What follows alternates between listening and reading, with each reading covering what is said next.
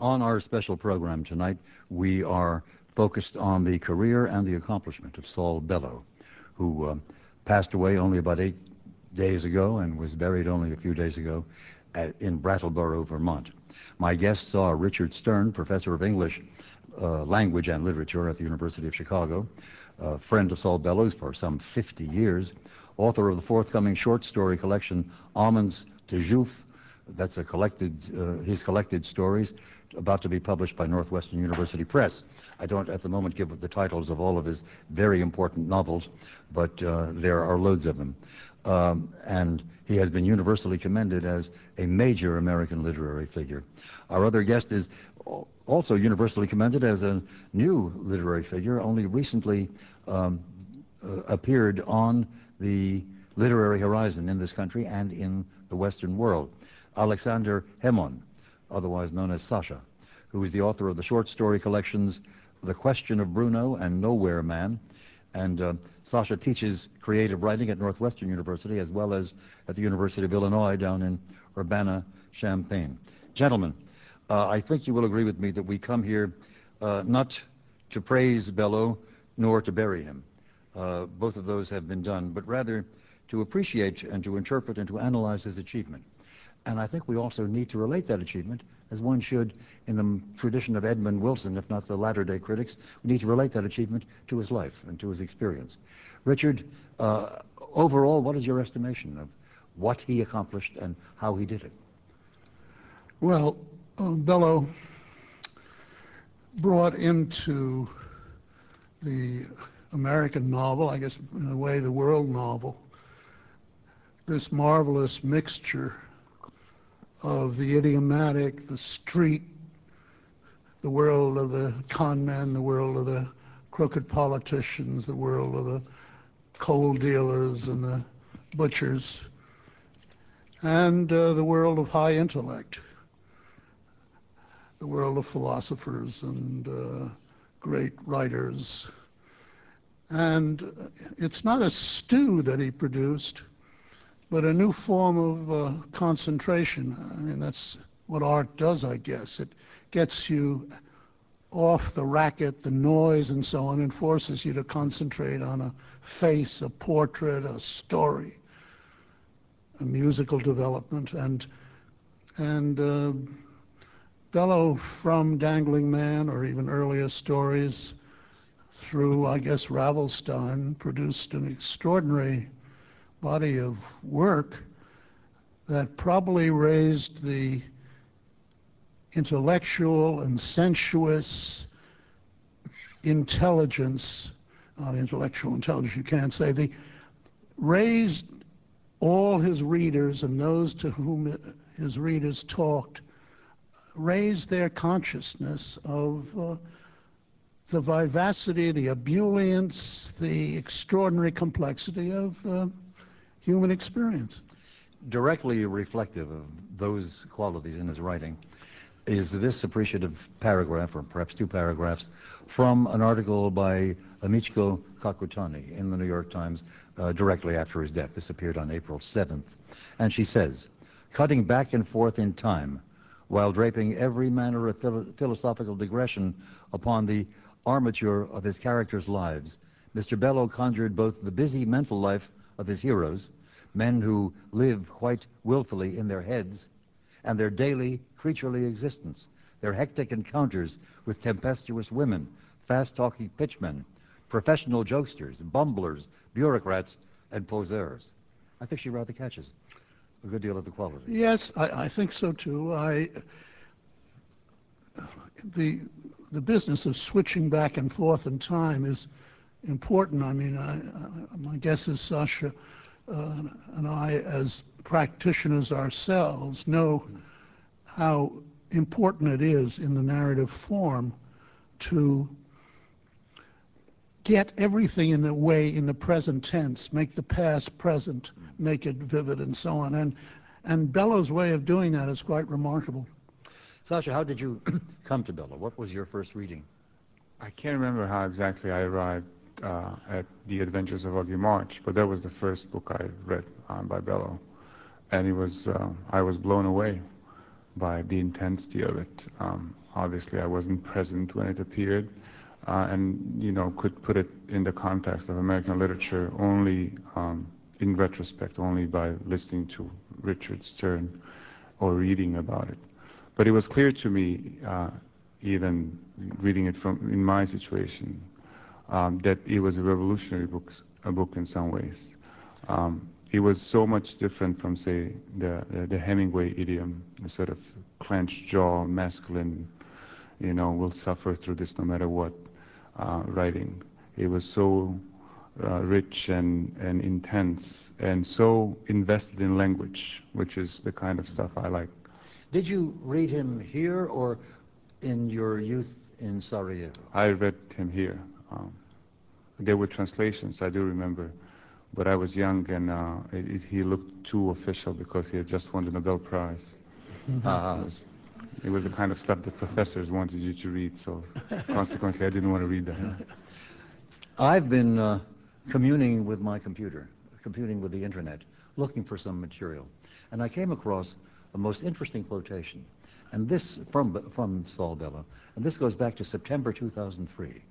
So this is towards the end of his life and certainly the end of his writing career. In an interview, I guess it must have been, with O magazine, of all sources, he says, and I look for your interpretation of just what he's telling us here. He says the following: "There was a disturbance in my heart, a voice that spoke there and said, I want, I want, I want. It happened every afternoon, and when I tried to suppress it, it got even stronger." That's a little cryptic. What do you make of it? Well, it's what Henderson, the Rain King, says, this endless desire, the endless curiosity, the endless need.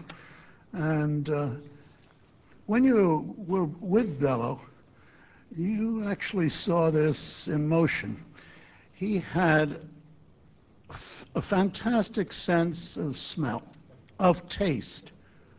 His eyesight was terrific. He saw things that you didn't. He had trained himself to do this, but he was gifted and he was able to pick things out.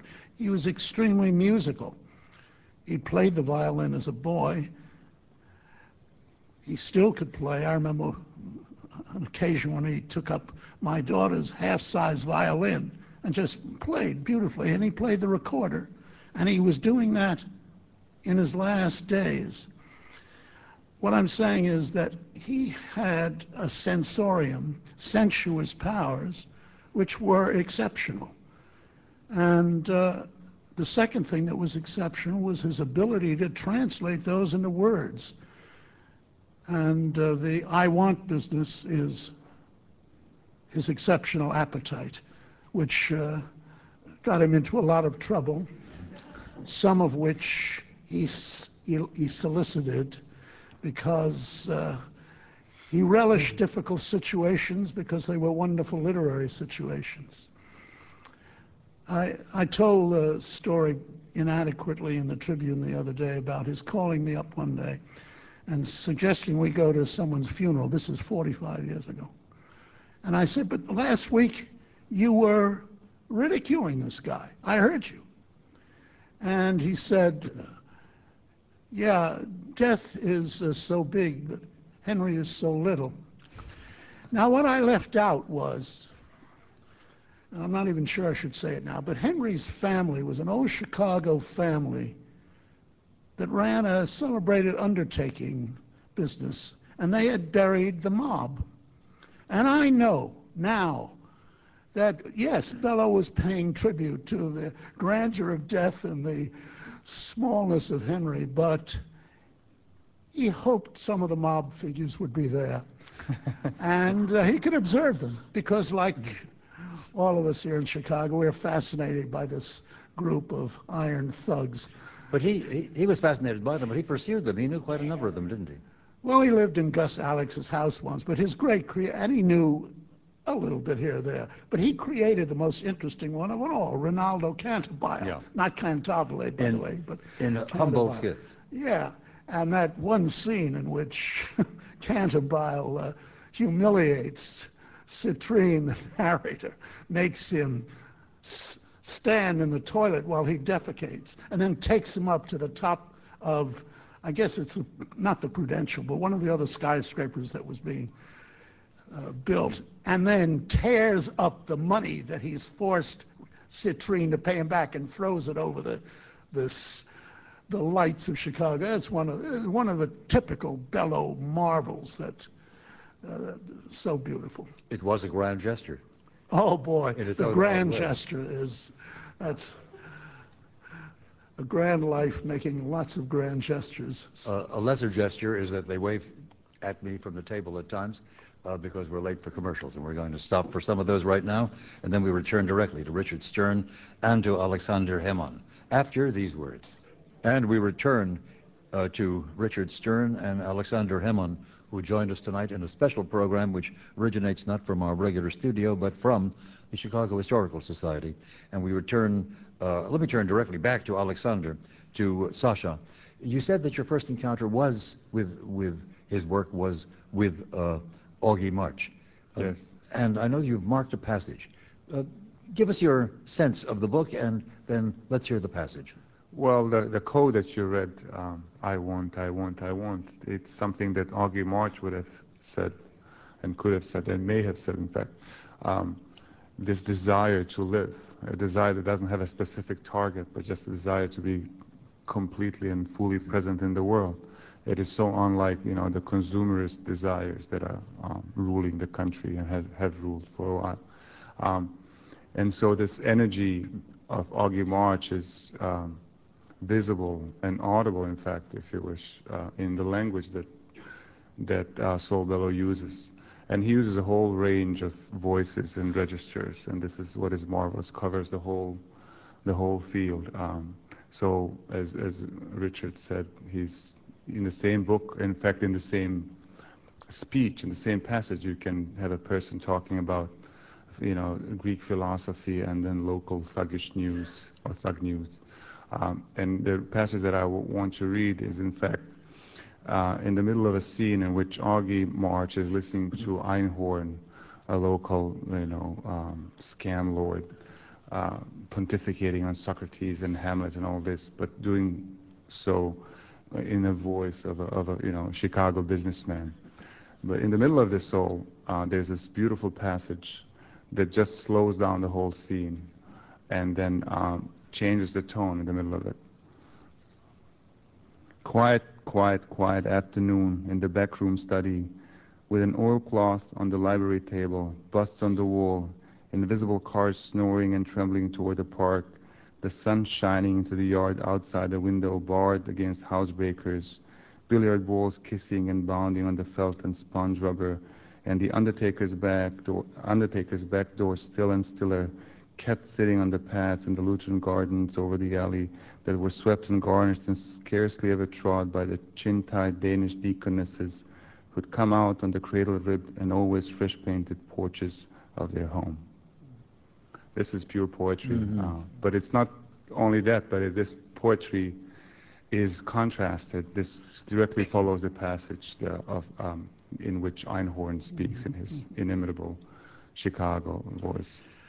I'd like to ask Sasha something, because there is a beauty in his work which I think must be related to the fact that he is writing in a language which he did not speak for the first, I don't know, 20 odd years of your life. And that's related to Bellow's language situation. His parents are Russian immigrants. They come to Montreal, Lachine, a little town off Montreal, and they speak Russian at home and Yiddish. Yiddish is the language of the home as far as I can gather. In Montreal, the streets are full of French speakers. In school, Bellow speaks English, and I assume that as his brothers went to school and his sister Jane went to school, there was a certain amount of English there. But there was, in other words, this swirl of language. And out of it came perhaps the most beautiful American prose that's ever been written. I think you can say Melville, There are different types of prose, but of the rich American prose, I think you can say Melville, to a certain degree Hawthorne. There is occasionally in Faulkner an extraordinary beautiful passage, and Faulkner's the only writer of this century who matches Bellow in grandeur, I think. But out of this language swirl comes this beautiful work, and Sasha, can you perhaps describe some of what you went through and go through in the writing of English? Well, it's hard for me to speculate how Bellow may have felt, and he was young enough to have been able to accept English as his native language. But there's a certain privilege in entering a language that you cannot fully own because it's not your native language, and that, in fact, if you're scared of it, it might be limiting. But if you're not, it opens up possibilities. That is, you're not bound by the practices of your native language. In other words, your parents didn't correct you all the time, or the teacher did not beat you because you misused the word. There's a certain freedom because you can always find an excuse in not being a native speaker. In Augie March, I don't know if that the richness of language in Augie March comes from there, but there are moments, and quite a few of them, when he clearly makes up not words, but there's a whole slew of hyphenated phrases that he makes up on the spot. They work once, and then they fall apart. You cannot really carry them, into everyday speech. Off the top of my head, there's a beautiful description of the evening Mississippi serenity, and evening Mississippi, that's hyphenated, and somehow the image of the Mississippi in the evening conjures up this serenity, and that is something that is put together on the spot for the particular situation, and then it's dismantled, as it were, or it could be dismantled. I'm sure that he was bilingual, and probably Well, ultimately the English dominated the Yiddish. He's said, I know that he did this famous translation just in an afternoon of Gimpel the Fool, with others. He was very proud of Yiddish as a rich language, and he is said to have spoken it beautifully. I used to hear him with Kogi, Zita Kogan's husband. I don't know if you knew him. And since I knew German, I could follow a little. But he was very proud of that. His French was elegant, very limited. We used to speak a kind of pidgin French together. I called him frequently Saul, and just as for a friend, you pick something But up. I wanted to note that I've been reading some materials in anticipation of tonight's program, and I read for the first time his address upon receipt of the Nobel Prize in Literature. And in the very opening paragraphs, he talks about Conrad, Yes, and his deep appreciation for the challenge and the special privilege that Conrad was able to bring to his writing in English, because he came to it fresh rather than with the heavy load of a fully received tradition in that language. right. He didn't always love these transitions. Nabokov was not one of his favorite writers. He used to think he was the language was like playing on a comb with tissue paper over it. That's a little unfair, especially in Lolita. Let me give you a large assignment, namely a description of the arc of Bellow's career. When you first met him, he had not yet written most of what we know as his work. What did he accomplish? What changes are visible? What maturation? What alterations in mood and in preoccupation? Well, in 1953, I hadn't met him, and that's when Augie March came out, 53, 54. And I remember my friends and I, who were writers at Iowa, we were part of this Iowa Writers Workshop, we were actually put off by Augie March. It seemed too eccentric, too willfully eccentric, too consciously, not jazzy, but Bellow's form of jazz. We'd been trained by Brooks and Warren and Tate and so on. Flaubert was our guy. Nothing in excess, everything tied up neatly. Then I came and I met Bellow in 56. And I remember talking about Augie March. He said it was like, I said, it looks as if it could go on forever. You know, he said it was like giving birth to gargantua, you know. And then other times he would say, it just came to me. All I had to do was stick out pails and catch the water as it fell. But he didn't go on in that tremendous, let's say, extravagant but marvelous vein of Augie March. He started simmering down somewhat. And of course, his first two novels, The Victim and The Dangling Man, were also more closely ordered and right. were rather Flaubertian, one he might called say. them his MA and PhD. They were Yeah. well-made, contained novels and so on. And, you know, they created quite a fuss, and some people who praised him at that time never could get out of the fact that he broke through this girdle of Flaubert, as it were, and wrote Augie March and so on. But the next work was Seize the Day, which is much tamped down, and it's a short novel, a form in which he really excelled. The form of it is so wonderful, the repetitions, the symmetry. You can admire it as almost like music. And he goes from a great manic character, Augie, to a kind of a lingering depressive. Yes, yeah. Tommy right, Wilhelm. Tommy Wilhelm, Yeah. the Ansoni Hotel, and always one of these great eccentrics, Yeah. Dr. Tamkin, the crook. He, of course, he was internally a kind of crook. All writers, to some extent, are crooks. And, you know, you want to go through boundaries. You're not, the whole point is not to write the way other people have written. You can't do it. I've known you almost as long as you knew Bellow. Well, about 30 years, I guess. I never knew that you were a crook. Do you want to explain that? Wait till I take my tie off. No, you know, I have my, you know, writers have double lives. Sasha doesn't go in the classroom with the same spirit that he sits at the typewriter, the computer, or with a pencil. It's a totally different experience. But let me persist on this. I asked you to characterize the arc of his career, the arc of his achievement. Beyond Augie March, what do we find? Well, and beyond Seize the Day. Well, the next book was this I Want book, Henderson's. The first one I read in manuscript. I made a small contribution to it because there was an incident there which I said, hey, that's out of Candide. So he made up another incident. I felt, you know, that brings you closer together to somebody. And that was, the prose is almost bland there, but there's a great beauty in it. And it's a fantasy story. As somebody who goes to Africa, Bellow hadn't been to Africa. He'd studied with Melvin Herskovitz up at Northwestern. He'd studied anthropology and so on.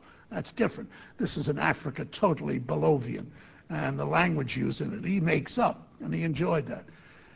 From that, he entered into the personal. I mean, he had this very rough business with his wife going off with the person to whom he was very close. I actually remember sitting in the Quadrangles building, and he literally said, I'm going to get a gun, shoot him. Of course, writers don't shoot people, usually. I mean, Verlaine shot Rimbaud, but that happens in the book.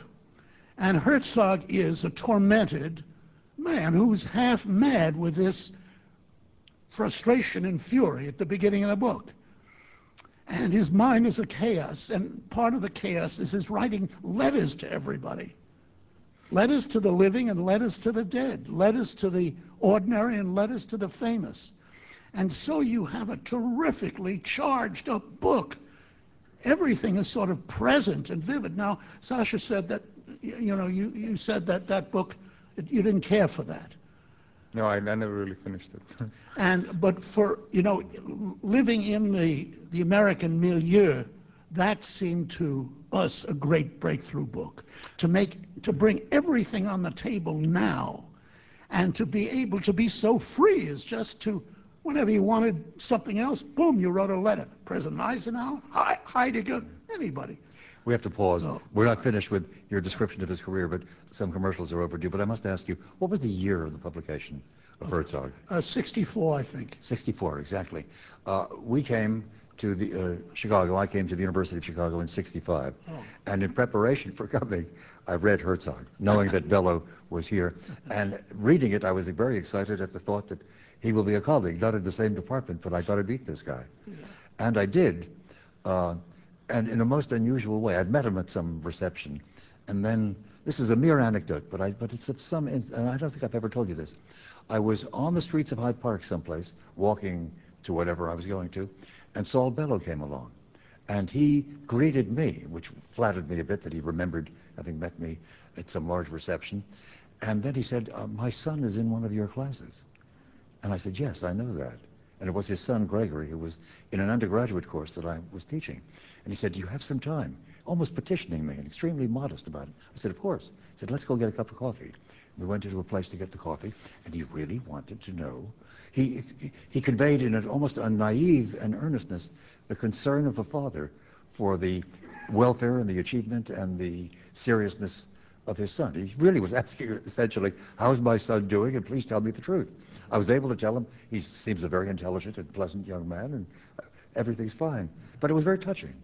And it's not an image of Bellow that I can easily accommodate to all the rest of the picture of him that we have. Well, like all of us, he's many men. Yeah. And not always pleasant. This was a quite pleasant encounter. But basically, an extraordinarily wonderful human being. Yeah. We pause, overdue for some commercials, and then we shall return to Richard Stern and to Alexander Hemon. And we return to a quick overview of the career of Saul Bellow. There are other novels and stories, of course, that we haven't mentioned. Some of the main ones that follow from the ones that we have already only briefly discussed are Humboldt's Gift, Mr. Samler's Planet, The Dean's December. Ravelstein was his very last work.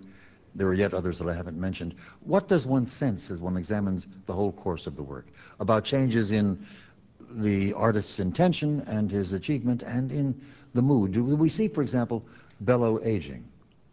Oh, I think so, yeah. After Humboldt's Gift, there are no really big books. They got smaller and smaller. Then Ravelstein, I think, was broken off of a work which was to be quite long and which he was having a lot of trouble with. I think he'd worked 7, 8, 9 years on it. And then the death of his friend Alan Bloom came along, and what he did was turn it into a portrait. He was a great portraitist. I mean, he's in the only thing I can compare him to is not somebody in literature, but somebody in painting, the Flemish painters, so that you can look at a figure, and the figure's wearing, say, a fur coat, and if you bring a magnifying glass, you can actually count the hairs on the fur coat or on the eyebrow, and you can see the figure on a little medal. And Bellow, as for a few other writers, Turgenev I think of, but I don't think he's in Bellow's class myself, but a person was almost of infinite interest. There is no way you could stop the portrait. The portrait keeps going and going and going. But his portraits are compounds very often of many people he's known, even though generally you have a sense that you're reading a roman à clef somehow. But Ravelstein is the least disguised of all of his portraits, is it not? I think he got a great deal Alan of Bloom. Yeah. True, but Bloom would have been thrilled because it's Bloom perfected in his oddities. Bloom's eccentricities are raised to a wonderful power. Even though many critics and friends and former friends faulted him for having exposed as much as he did of Bloom's life. Bloom would have been, in my opinion, thrilled to have himself painted like this on this Sistine Chapel, as it were. It's not as if he's one of the villains in that chapel, hanging empty like an old sack or something like that. Nobody really would like to be commemorated through the But he reveals Bloom way. as a homosexual who died of AIDS. But Bloom was not And that's what people were angry ashamed about. of at all. I mean, he didn't flaunt it. This was his life, and he lived it openly. And as I said, he wouldn't have minded, in my opinion. That book and other works of his certainly raises, for me, an interesting side angle on him, and I wonder how Alexander responds to this. namely the use of the university as a scene for a novelized representation of life and its burdens and its joys and its complexities and its confusions. He is, among other things, an academic novelist. It's a genre which I've always rather enjoyed as an academic man who thinks there's a great deal to be said, most of it critical, about the life of the mind as lived on the American campus. But how do you respond to that? You are teaching now, but you haven't had a full academic career, I know. No, I probably won't. Just as well. But I think that's particularly interesting. It's a widespread genre, and there are a lot of books, and he may have been one of the early ones, or the best ones, certainly. But what is interesting in Bellow's case is that, his philosophy, as it were, is values thought. The ideas, there's a certain amount, a large amount of Platonic idealism in his works. And so in that context, the university, it's the home of thought. It's sort of a natural environment for a lot of his characters. People who spend time thinking about the way that the world, and not the world in a larger sense, the world of ideas and souls operate. So the university is where it happens for him. Now, universities these days might not be the way the University of Chicago was when he was in Hyde Park writing and thinking. Herzog is named for a professor at the University of Chicago who's going mad. Right, yeah. So the spending time on campus, that is thinking on campus, as it were, at the same time intensifies this thought process. And from the point of view of building a character, allows a character like Herzog to, write letters to philosophers and in an informed manner. But it also isolates this world from the rest of America, which was going through, some hard times at the time of Herzog in more ways than one. And so it's a mixed blessing in some ways, I think, in Bellow's case, but also in terms of the genre. Randall Jarrell, Mary McCarthy, David Lodge, so many others could be named, distinguished writers who've tried to explain and to characterize and often wind up ridiculing academic life. Well, Bellow doesn't write about academic politics. He's not interested in that. Well, except in the university is a place where people can sit down and talk about books. But you're neglecting the character in the Dean's December. Well, the Dean's December is, I think, a lesser book, and it circles about an actual murder that took place in Hyde Park. So it's an unusual university situation. I mean, there's only one person that's been killed on the campus in the University of Chicago in all its 100 years. An interesting case, but Bellow was himself not a standard academic person.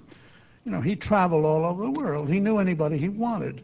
I mean, I remember when I heard Marilyn Monroe was coming to town.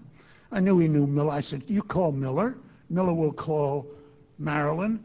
Marilyn will call you. You call me. We'll go out and have a good time. Well, all those calls went through but one. So I stayed at home. But anyway, he went out with Marilyn, and he had an experience which was very memorable. He had a terrific sense of physical geography. His description of the translucence of her skin and of her eyes, her hair, her body, her legs, was marvelous. But at any rate, she was terrific too. She wrote in the Pump Room book, "It's wonderful to be in Saul Bellow's town." But what he learned was the police escort, the limousines, the incredible pressure of attention. I don't think he ever used that. He talked about it in a talk once in a while, but he never wrote about that. But it was a marvelous experience. And then when he went to England, he saw the Prime Minister, and he took a girlfriend, which was a little unusual. And the same thing when, sometimes when he would go to the White House. Someone we've not talked about is the political Bellow, or at least Bellow as social critic and social observer. I offer you a simple quotation. I'm not quite sure what the source is, probably from an interview. Open discussion of many major public questions has for some time now been taboo. We can't open our mouths without being denounced as racists, misogynists, supremacists, imperialists or fascists. As for the media, they stand ready to trash anyone so designated. That's a reflection of his having turned toward a kind of conservative worldview in the last few decades of his life. But in some ways it follows from this, Platonic idealism in which any sort of dealing with material circumstances of a person's life is violating the purity and the sanctity of thought. And, things have happened in this country, and good things have happened from civil rights movements on, which violated the hierarchies that Bellow, even if unwillingly or, unconsciously, enjoyed. So there's a generation, there are a lot of people in his generation who find the changes in the political discourse as they used to find it. I don't know how he would respond or how he responded to the current developments where no one in the right mind could really accuse media of being too liberal or. But he did wander in his life, didn't he, from left to right and off that dimension to yet others, but always struggling with just where he wanted to position himself with regard to the public issues. Well, that's true in a sense. I think he would hate to be fixed at any viewpoint. And when you become that famous, it's the job of people on the newspapers and in the other media to fix you in a certain position so they can challenge you in that position and upset you or confront you with somebody from a different position. This is detestable, and this he couldn't bear. There was no part of his life really in which he wanted to be fixed, even in paternity. Not as a husband, not as a lover, and certainly not as a writer. And so when he would make a remark, where is the Tolstoy of the Papuans, or the Proust of the Papuans, where's the Tolstoy of the Zulus, as a sort of challenge, this is taken as a racist remark. And so he's pinned against the wall and then has to struggle against being pinned. And so this is one of the prices of fame. I thought he did marvelously with it, partly because he learned how to seclude himself as well. But you can't live in a cave and be the kind of writer he was. There's also a difference between, what is said in his books and what he says as a public person. Absolutely. There's in a story called Something to Remember Me By, which is a great story. The narrator says this is a narrative, not an argument. In his books, in his novels, there's a democracy of voices, however you take it. And he's hard to pinpoint in his books when he makes a public statement that it's isolated, or even if it's not isolated, if it's just the fact that it's a public statement, it's easier to argue against it. But it's hard to argue against books. And even if you argue, it's a rich argument and a continuous exchange of ideas. Yeah, what Sasha says is absolutely right, it seems to me. I remember wondering if Bellow was going to publish his essays, of which there are, let's say, 150, practically all of them extremely interesting. He said he learned early, I think from Schopenhauer actually, that opinion is something you can disagree with and argue with. You can't argue with a work of fiction. I mean, they're different characters saying different things, no matter how outrageous, or they're not mine. There is the character who says this sort of thing. He was really quite unfashionable when it comes to the way in which fiction is done these days, was he not? He's unfashionable now, except for very advanced young people, of whom I saw a few in Las Vegas last week, some young writers. But they were mostly reading what they had learned in high school, the book that shows up in high school that sees the day. And the richer books are not being read now, just as Faulkner wasn't read. When I say he's unfashionable, I don't mean that he's not read. I think he's still widely read. Well, I'm talking rather about how others write. Well, who can write like that? Who can write like Faulkner? If you try to, you make a fool But he of was yourself. rather offended by the post-mod style that has predominated, was he not? He was terrific at singling out young writers. He kept up, as far as I know, to almost the very end. There's also, I think, a problem with the situation of creative writing programs, and maybe I shouldn't be talking about this publicly, but creative writing, they sort of limit the sentences, the language, so it could be handled more easily. When I taught Augie March, a lot of my students, they could not believe that he actually meant to do this, that it was important to them to think that he meant to write a sentence like the one I read. This sort of exuberance, what James Wood, the critic, called daring uninsured sentences. This is kind of thing that people are trained in creative writing programs to clip and get to the point very quickly. It's really hard for me to imagine that a book or a passage from Augie March would pass a writing instructor. One of the leading British writers was much drawn to him, namely Martin Amis. I've never quite understood that connection. Well, Amos is the son of a brilliant writer, Sir Kingsley. Kingsley, and he was looking for a different kind of father. He discovered Bellow, and he's paid wonderful tribute to him. Apparently, he spoke the other day in Brattleboro at his funeral. Yes, I think Amos is at his least good when he's trying to sound like Bellow, as in the book Money. But he's a good writer, and yes, he worships Bellow. We are going to pause shortly for the usual reasons, and then we shall return.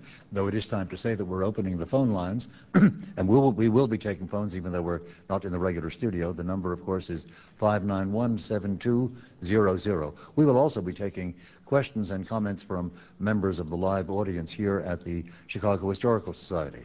And all of that will continue directly after these words. And we return in our commemoration, our evaluation, our appreciation of the career and the achievement of Saul Bellow to our two guests of the evening, Alexander Hemon and Richard Stern. And we urge that if you want to join us to pose a question or offer a comment or a thought, that you move quickly.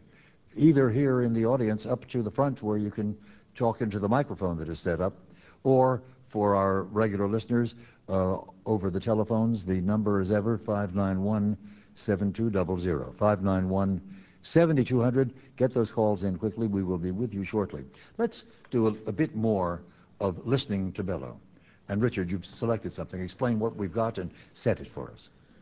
Well, it was said for quite a while that Bellow couldn't do women.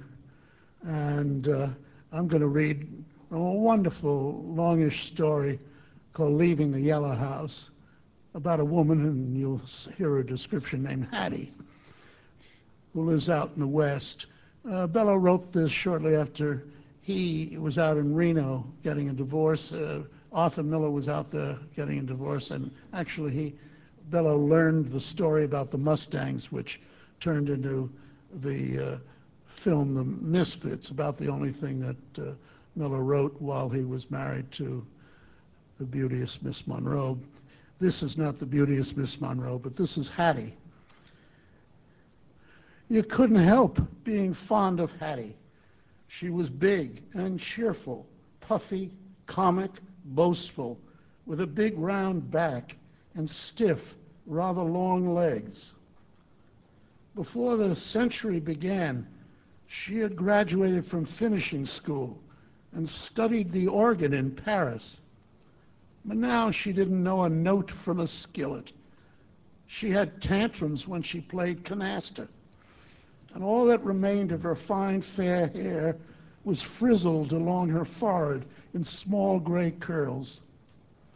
Her forehead was not much wrinkled, but the skin was bluish, the color of skim milk. She walked with long strides in spite of the heaviness of her hips, pushing on, round-backed, with her shoulders and showing the flat rubber bottoms of her shoes. Now look what's in that thing. I mean, the way he moves from her finishing school to her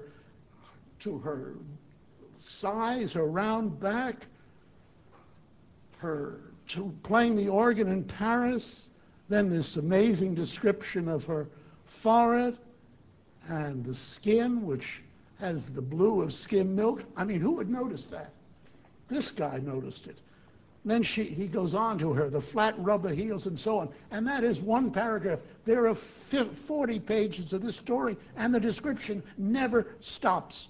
You feel as if this guy knows every atom And it's astonishing. It's a great, great portrait. The story is wonderful, too. In brief, the idea is, whom is Hattie going to leave her yellow house to? She has an accident driving. She's a lousy driver. She gets into a gulch, and she breaks her arm when she's trying to get the car out. Looks as if she's on her last legs. Who is she going to leave the house to? Finally, the only person she knows worth leaving it to is herself. So that's leaving the yellow house. But what I wanted to call attention to is this unbelievable gift of portraiture. One man who has written, I think, quite intelligently about him and very appreciatively is James Wood. I think they taught a course together at one point, did they not? They're close. Yeah. And here's something by Wood. Great stylists should be as rare as great writers. Saul Bellow is probably the greatest writer of American prose of the 20th century, where greatest means most abundant, various, precise, rich, lyrical.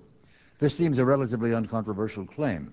The august raciness, the Melvillian enormities and cascades, the Joycean wit and metaphoricity, isn't that a great word?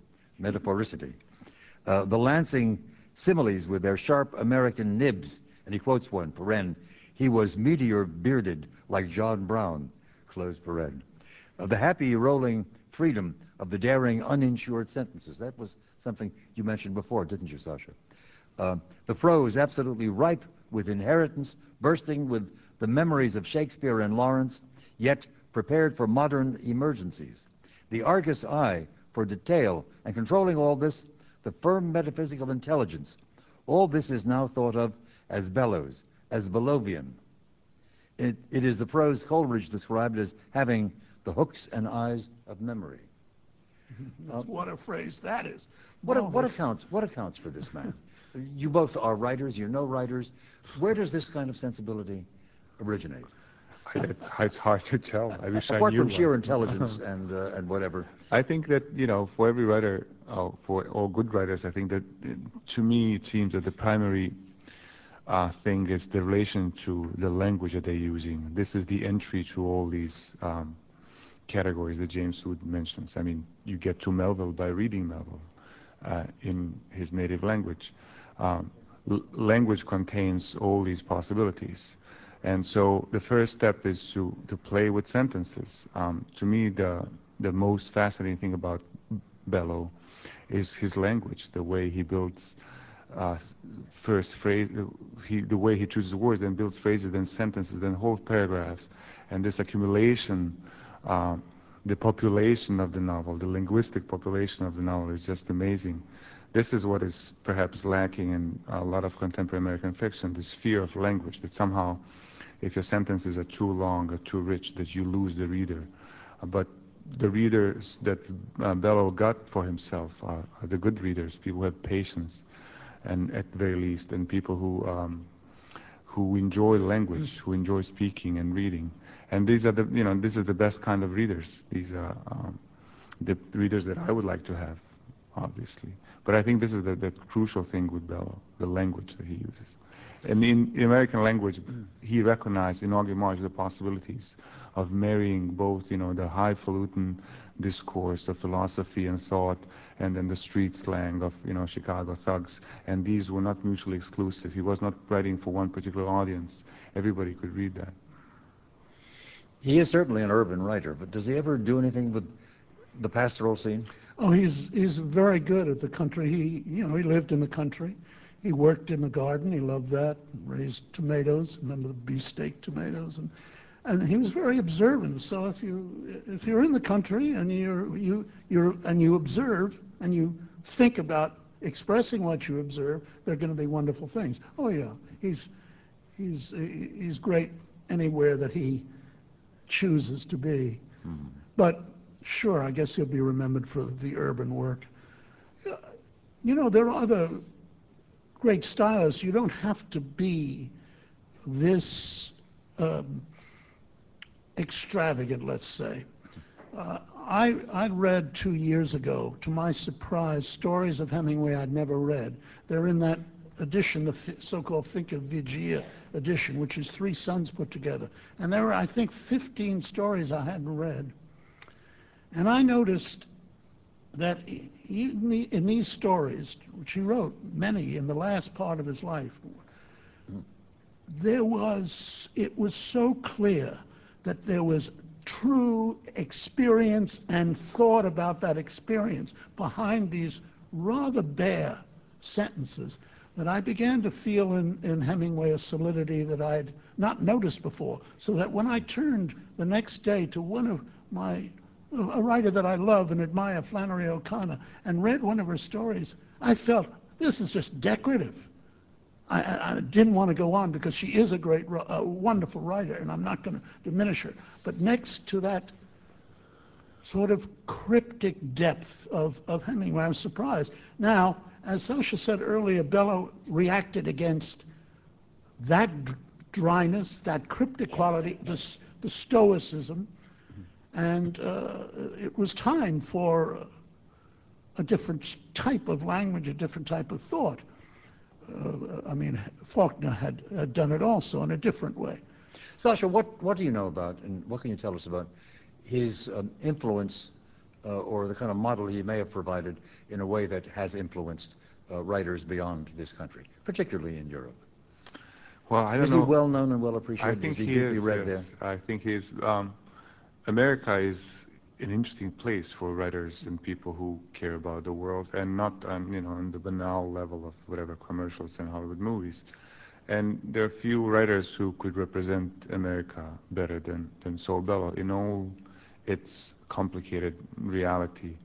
And this is what people responded to. I remember that there was I don't think it was the collected works, but it was a large number of novels translated at the end of the 80s in Sarajevo. And the upside of socialism that was that translations were state funded, and so the state paid for Bellow's translation. There's certain irony in that. But he contradicts this notion of simplified, simplistic America that a lot of people here really like to imagine this country their way, but a lot of people in Europe do too. And I think Bellow is, well, after all, James Wood, he's British.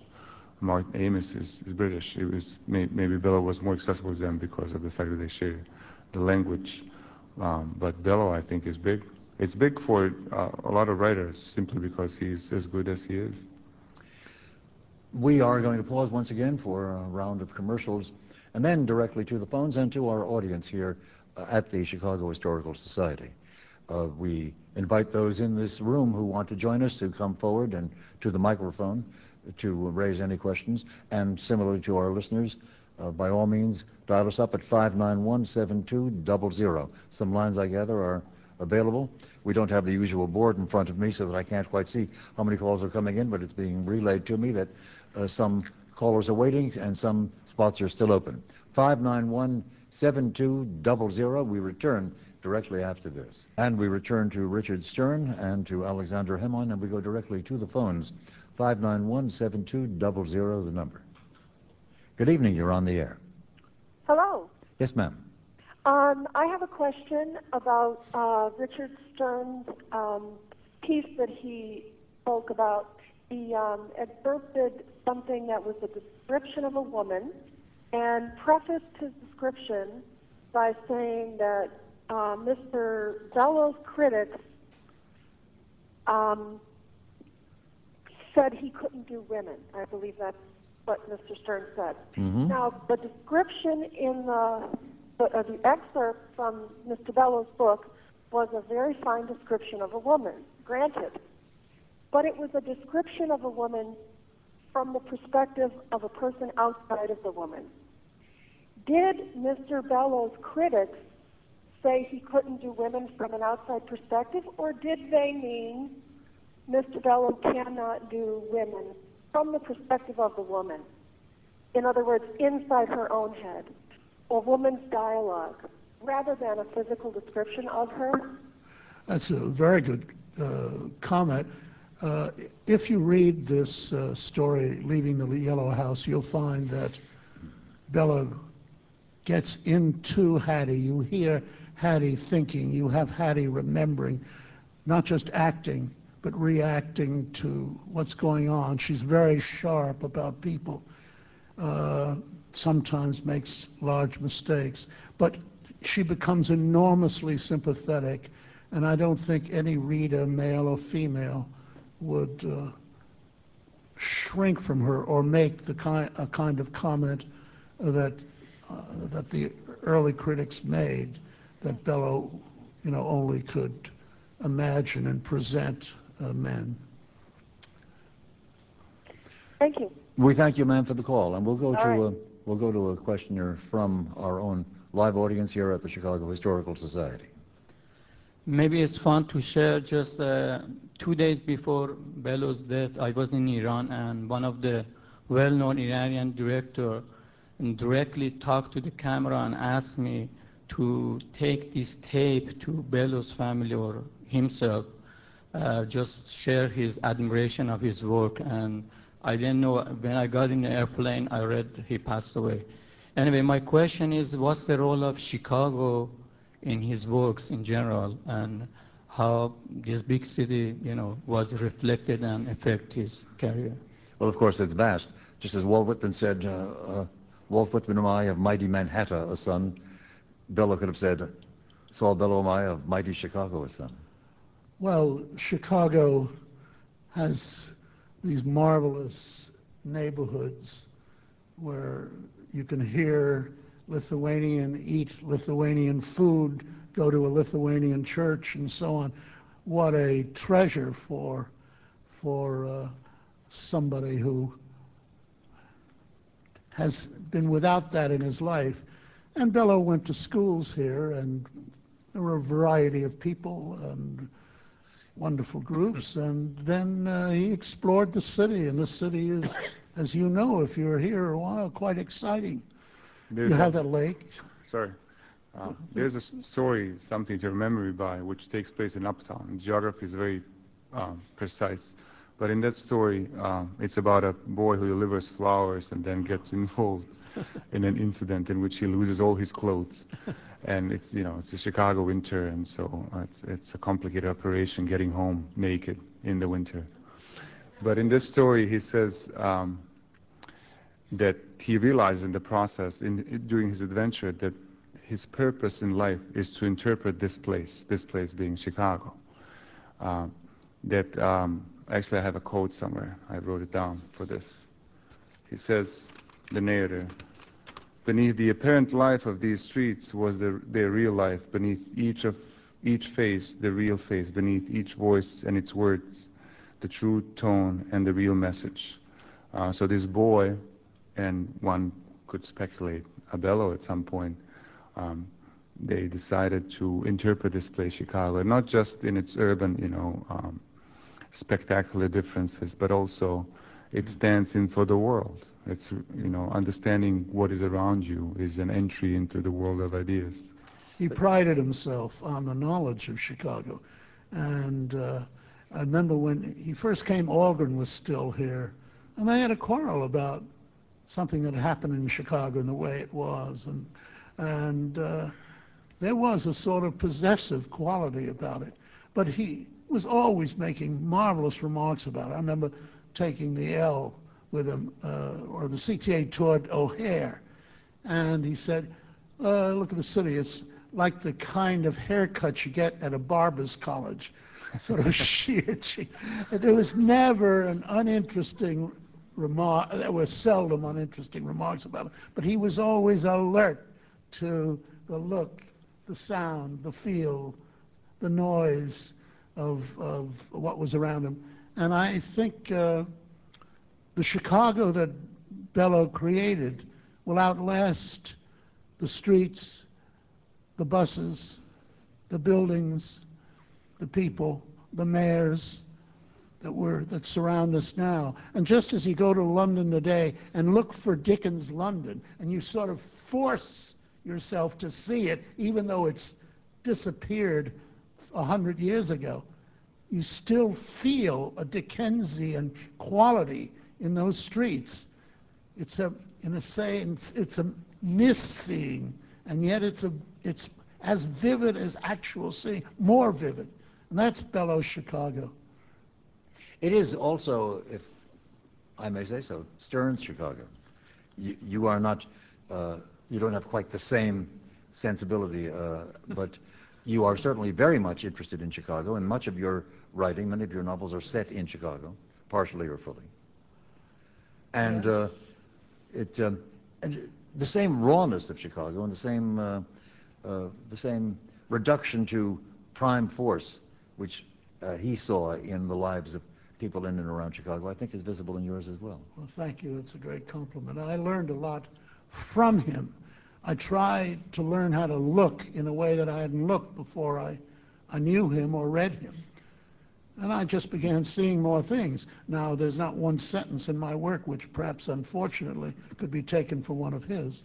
But that sensibility... Well, he had his voice and you have yours. It's a very distinctive voice. Of course, we all have our voices, and that's what we are. And so do our listeners, and here's another one. Good evening, you're on the air. Hello? Yes, sir. You were talking about language in Bellow's household, and I asked him about that once, and I thought I could add something. The parents spoke Russian to each other. They spoke Yiddish to the kids. Kids spoke English among each other. That's what he told me. Yeah. Sounds right. It's typical for a Jewish a family of Jewish immigrant parents from Eastern Europe. As a matter of fact, that describes my home when I was a kid in Brooklyn rather than in Montreal. There you are. All right, we thank you, sir. Sure enough. We'll take a question from a member of our audience. Why do you think he left Chicago? Why did he leave University of Chicago to go to Boston University? Interesting question. Well, there were several reasons. One, perhaps it was time to shift gears. And why not Boston, where the president of Boston University offered him a job and offered his wife a job, his marvelous wife. He's had at least two marvelous wives. That's with their own careers. That's 2 out of 5. And I didn't know the first one. I've known 4 of them. And the other 2 also were remarkable in some ways. But at any rate, a job, whereas she was not offered a job at the university, there was no room for her. Secondly, there was a kind of heaviness and tension he felt. First of all, he wasn't treated as well as he should have been. He wanted some secretarial help. Would they give it to him? No. His office was leaking. His friends were dying. Bloom, who lived about 50 yards away, died. He used to pass the houses of several people who died. Then a little before he moved, he and his wife went to Paris. And Paris was a city of which he had been quite scornful when he first came. He didn't want to be captured by the Paris that was so celebrated for Americans. Pardon the interruption. Didn't he write Augie March in Paris? He wrote parts of Augie March. He got the idea for Augie March in Paris and wrote parts of it there. But at any rate, and walking through the streets, which he, in this case, innocent, said, "Oh, nothing can happen to you here, it's wonderful," as if there's no crime in Paris. But he was then enchanted by the Paris that he had made fun of 40 years before. And he said he couldn't do that in Chicago. Chicago was heavy, dangerous. Things happened. And of course things did happen, but he was aware of those. Whereas in Paris he wasn't aware. So all these reasons and probably 10 or 15 others inclined him to move. And so he moved to Boston, which is about an hour and a half from the wonderful place that he had in Vermont. We are due for another quick stop for some commercials. We'll do that and then directly back to Richard Stern, Alexander Hemon, and calls from our listeners, and for that matter, questions from our live audience here at the Chicago Historical Society, if anyone wants to step up to the microphone, and we return directly after this. We have tonight, we're doing a special program from the Chicago Historical Society, a program focused on the achievement, the career, and the high art of Saul Bellow. Our guests are Alexander Hemon, author of the short story collections The Question of Bruno, I can't quite read my writing, and Nowhere Man, a writer of great quality who's been recognized as such. And one testimony to that is his receipt last year of the MacArthur Foundation Award. He is as well a teacher of creative writing at Northwestern University and at the University of Illinois in Urbana-Champaign. Our other guest, Richard Stern, is a distinguished member of the faculty at the University of Chicago in the Department of English, and was for many years a close friend of Saul Bellows, and is the author of many fine and important novels and great stories. One forthcoming book is a collection of his short stories, not all of them, but many of them, titled Almonds to Jouf, Collected Stories, that is to be published by Northwestern University Press in a few months, is it? June. In June. And we go back to the phones. 591-7200, the number, and you are on the air. Good evening. Hello. Yes, sir. Hello. Yes, go ahead. Thank you for taking my call. You mentioned Ravelstein earlier and how some critics attacked it because of how it portrayed Bloom. And given some of my past experiences in academic life, I was privy to certain correspondences, and I'd not say from whom or where I was at because it would betray my confidentiality. But I got the sense that Mr. Bellow, at least at some point, felt a deep remorse for what he had written, or at least that it was attacked in that way. And in fact, some of his colleagues who were a bit younger and were students of Mr. Bloom's felt that he had betrayed him and felt that Bloom would have felt betrayed. I was curious if your guests had any comments on that, if they had any personal interaction with Mr. Bellow, and if he himself said anything to your guests, anything about that. I'll listen off the air. Thank you. All right, sir. Did you discuss that with him? I don't recall discussing that with him, but as I said earlier, I knew Bloom, and I think he would have been enchanted by this brilliant portrait of himself. Bellow once said something marvelous about fiction writing. It forces you to be just, because if you simplify a character, say, you turn him into a caricature, and that's boring after the first few lines. If you're really writing fiction and really seeing a human being in depth and breadth, that's a kind of equity, a kind of justice which is noble. Sasha, do you feel something like this? Because I remember your wonderful portrait of this Bosnian poet whom you encounter in Sarajevo. I haven't read Ravelstein, I have to admit, but the richness of human life in some ways can only be represented in fiction. And so to take a book of fiction, and it's clearly a book of fiction because it's not called Bloom, but Ravelstein, to take a book of fiction as a portrait of, something that would be akin to a newspaper article, it's unfair to the book. And, obviously there are questions, ethical perhaps, or even aesthetical questions of portraying someone who's recognizable in the novel. But in the end, if it's a valuable and legitimate work of fiction, that's secondary at best. This is a book that should be judged on its own.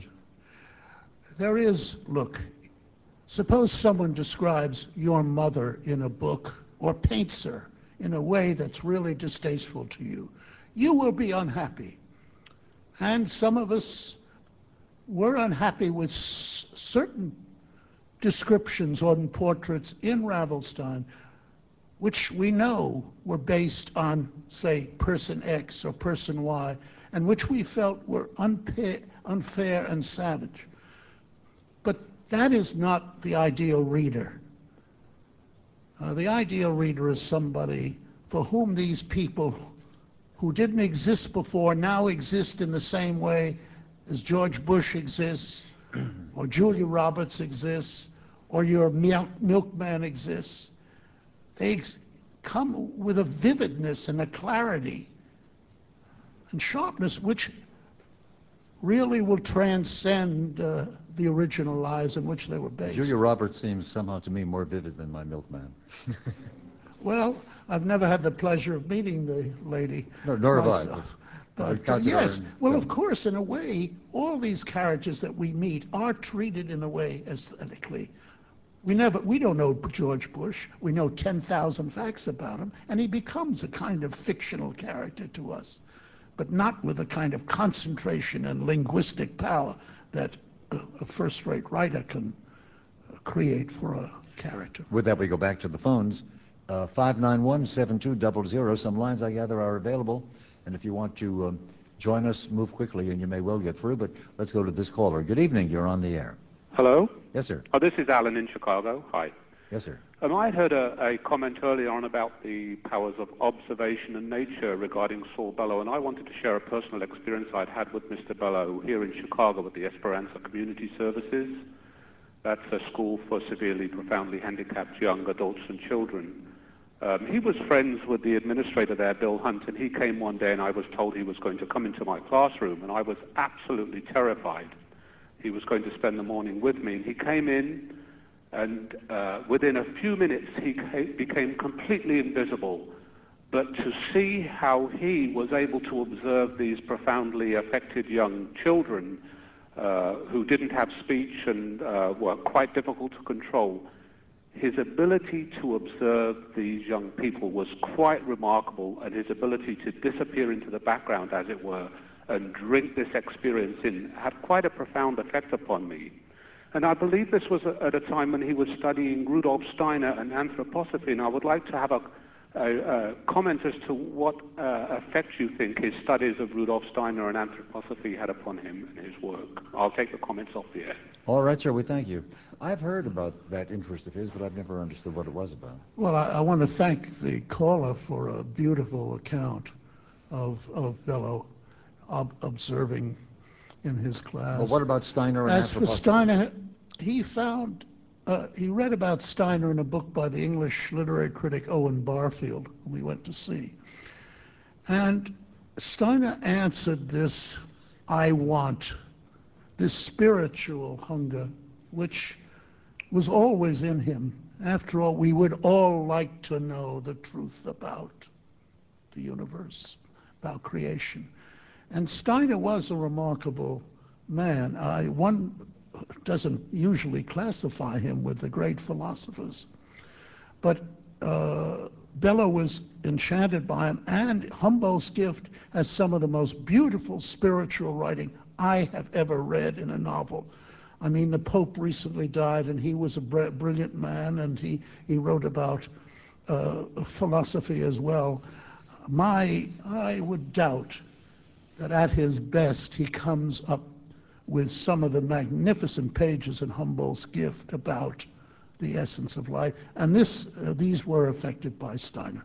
Bellow used to go to Steiner classes, Steiner meetings, and so on. I don't know if he continued it. I think he was something of an enthusiast with variable enthusiasms. He came in and he came out. For example, I knew him some with regard to certain public issues. At one point, he was very committed to the Committee for a Sane Nuclear Policy on matters of public concern, dealing with nuclear weapons, obviously. And that was classified as a, quote, peace group. Within 4 or 5 years after he committed himself to that, he became a board member, or at least lent his name to a quite opposite organization, the Committee on the Present Danger, which was very much concerned with Soviet threat and the need to remain vigilantly, heavily armed as we confronted the Soviet Union. I don't fault that position, but there was a clear contrast between those two, and he took those two positions within, as I say, the period of 4 or 5 years. See, that might be a problem, for a public person, but for a writer, that's what you want to do. You want to be everywhere, and you want to be everybody, and in a novel, in a great novel, and certainly Bellow's novel. But he wasn't there really as an observer. His mind had changed. Well, yeah, but I mean, he had both experiences after the second change, and so he could, in a novel, those experiences could be, or those positions could be present in a novel and could be in dialogue with each other. There's this inherent democracy of fiction and literature that Bellow was after. No. It's not a good quality if you're running for office, perhaps, even nice point. And sometimes, even close friends could be very angry at him. I certainly had some very bad moments. He characterized me much too simply for a while. I thought as a standard liberal would assume that I believed X, Y, and Z, and I would challenge him. And at the same time, I might be a little harsh about something he said, and so on. So we'd quarrel. He was but wrong. as Sasha said, has nothing to do with what he's remembered for and what he will always be remembered Well, for. he was a little bit wrong on you. You're not a standard liberal. You're a liberaloid, but you... I'm not a liberaloid. But you rise above it very often. I'm proud to be a liberal in some senses. And we pause at this moment for our last round of commercials and then directly back. And we go to another question from the audience here at the Chicago Historical Society. There's a Jewish sensibility to much of Bellow's writings. How should we understand that sensibility, and how conscious of it do you think he was? Oh, his Jewishness is very deep in him, and he, I don't know about his religion. That is, I have asked him at various times, do you believe that you will survive after death, or that there? And earlier on, he certainly couldn't tolerate the idea that this vividness would be extinguished, and he did believe there would be a survival. And I know one of his remarkable wives who felt that he had that intuitive sense which is committed to survival after death. But you were talking about the Jewishness, and it's Jewish people, Jewish customs, the habits of shul and of home. This was precious to him, and he was terribly close to his niece, who was a religious Jew married to a Jewish scholar, and I imagine his boys were bar mitzvahed, though I don't know. But it's hard to put him into an Orthodox or conservative reform. It was mostly the ambiance, the atmosphere, the habits, the rhythm of Jewish life which so appealed to him. I was giving a speech at a temple in Chicago probably a good 20 years ago. And when I was finished, an elderly gentleman came up to me and said, you know, maybe my brother, he teaches also at the University of Chicago. I said, what's his name? He said, well, my name is Bellows, but he changed it. And that was the first I knew him. Another member of the family in town. Well, the brothers were interesting. Yeah. Do you know the story of after Herzog was finished and the galleys were disappeared on the way, and he gets a phone call saying, "You want those galleys?" And Bellow says, "Yes, I certainly do."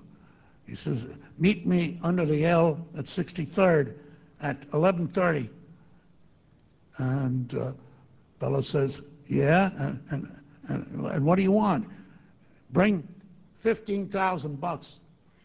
Bellow said, "That's going to be hard to get. You'll bring them. You'll be there." Anyway, finally the caller burst out laughing. It was Morris's older brother. Oh, yeah? So on. Yeah. Let's go back to the phones for another call. Good evening. You are on the air.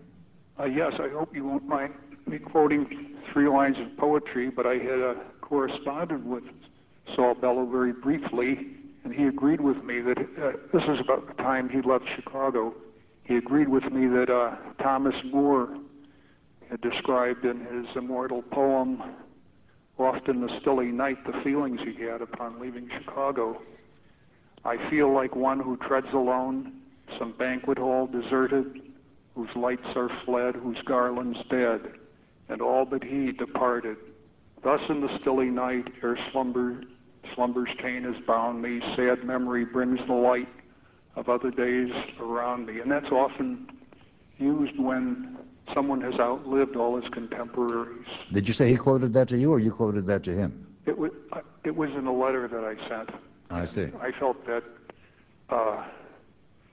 gave the feeling of why he left Chicago, and indeed that was played repeatedly at the funeral of Queen Mother Elizabeth because she lived to be 100.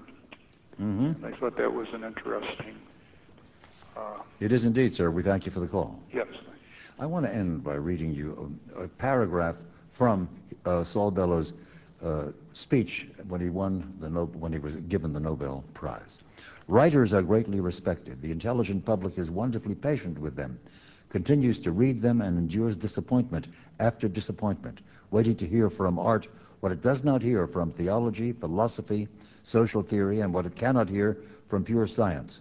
Out of the struggle at the center has come an immense, painful longing for a broader, more flexible, fuller, more coherent, more comprehensive account of what we are as human beings, who we are, and what this life is for. At the center, humankind struggles with collective powers for its freedom. The individual struggles with dehumanization for the possession of his soul. If writers do not come again into the center, it will not be because the center is preempted. It is not. They are free to enter if they so wish. How does that strike you, Alexander? That strikes me as accurate, that the claim that literature art has, that it has access to human experience that no other human activity really has. So it's well beyond just mere entertainment. It teaches us something, can teach us something that is not teachable otherwise. I wonder if he's complaining, or at least asserting indirectly in that passage, that many in the realm of literary art have abandoned any commitment to larger humane purpose. Yes, perhaps. I don't know. It was, it's the kind of Nobel Prize language that he could pull off better than most. But I think he expresses it's something that Sasha and I and most good writers feel, that, as Lawrence said, it's the bright book of life. It's becoming, I don't know if it's going to hold up, but I hope so. Where can you sit quietly by yourself, determining your own pace, and get absorbed in words which are as fresh or almost as fresh as when they were written? I mean, you own Homer, you own Tolstoy. Those words haven't changed. I mean, giving the language, the translation, and things of this sort. But in 100 years, somebody sitting in an auditorium like this can read The Adventures of Augie March or Humboldt's Gift, and there he'll have the mind, this extraordinary mind, as freshly as we have it. That's quite special, and that constitutes human culture.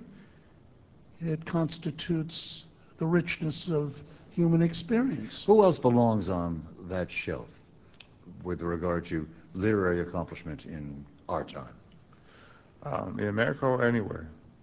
I like Nabokov very much, and they're not mutually exclusive. That is Bellow and Nabokov. I think literature as a category is democratic. I have not read much of Philip Roth, but he's as admired as Bellow, certainly from that generation. Then there are, older people, older than Bellow. Bellow, one of the great things with Bellow is that he sees himself in a tradition that he belongs to. And this tradition goes on. There are younger people that owe much to Bellow in more ways than one. Who were the older, who were the younger?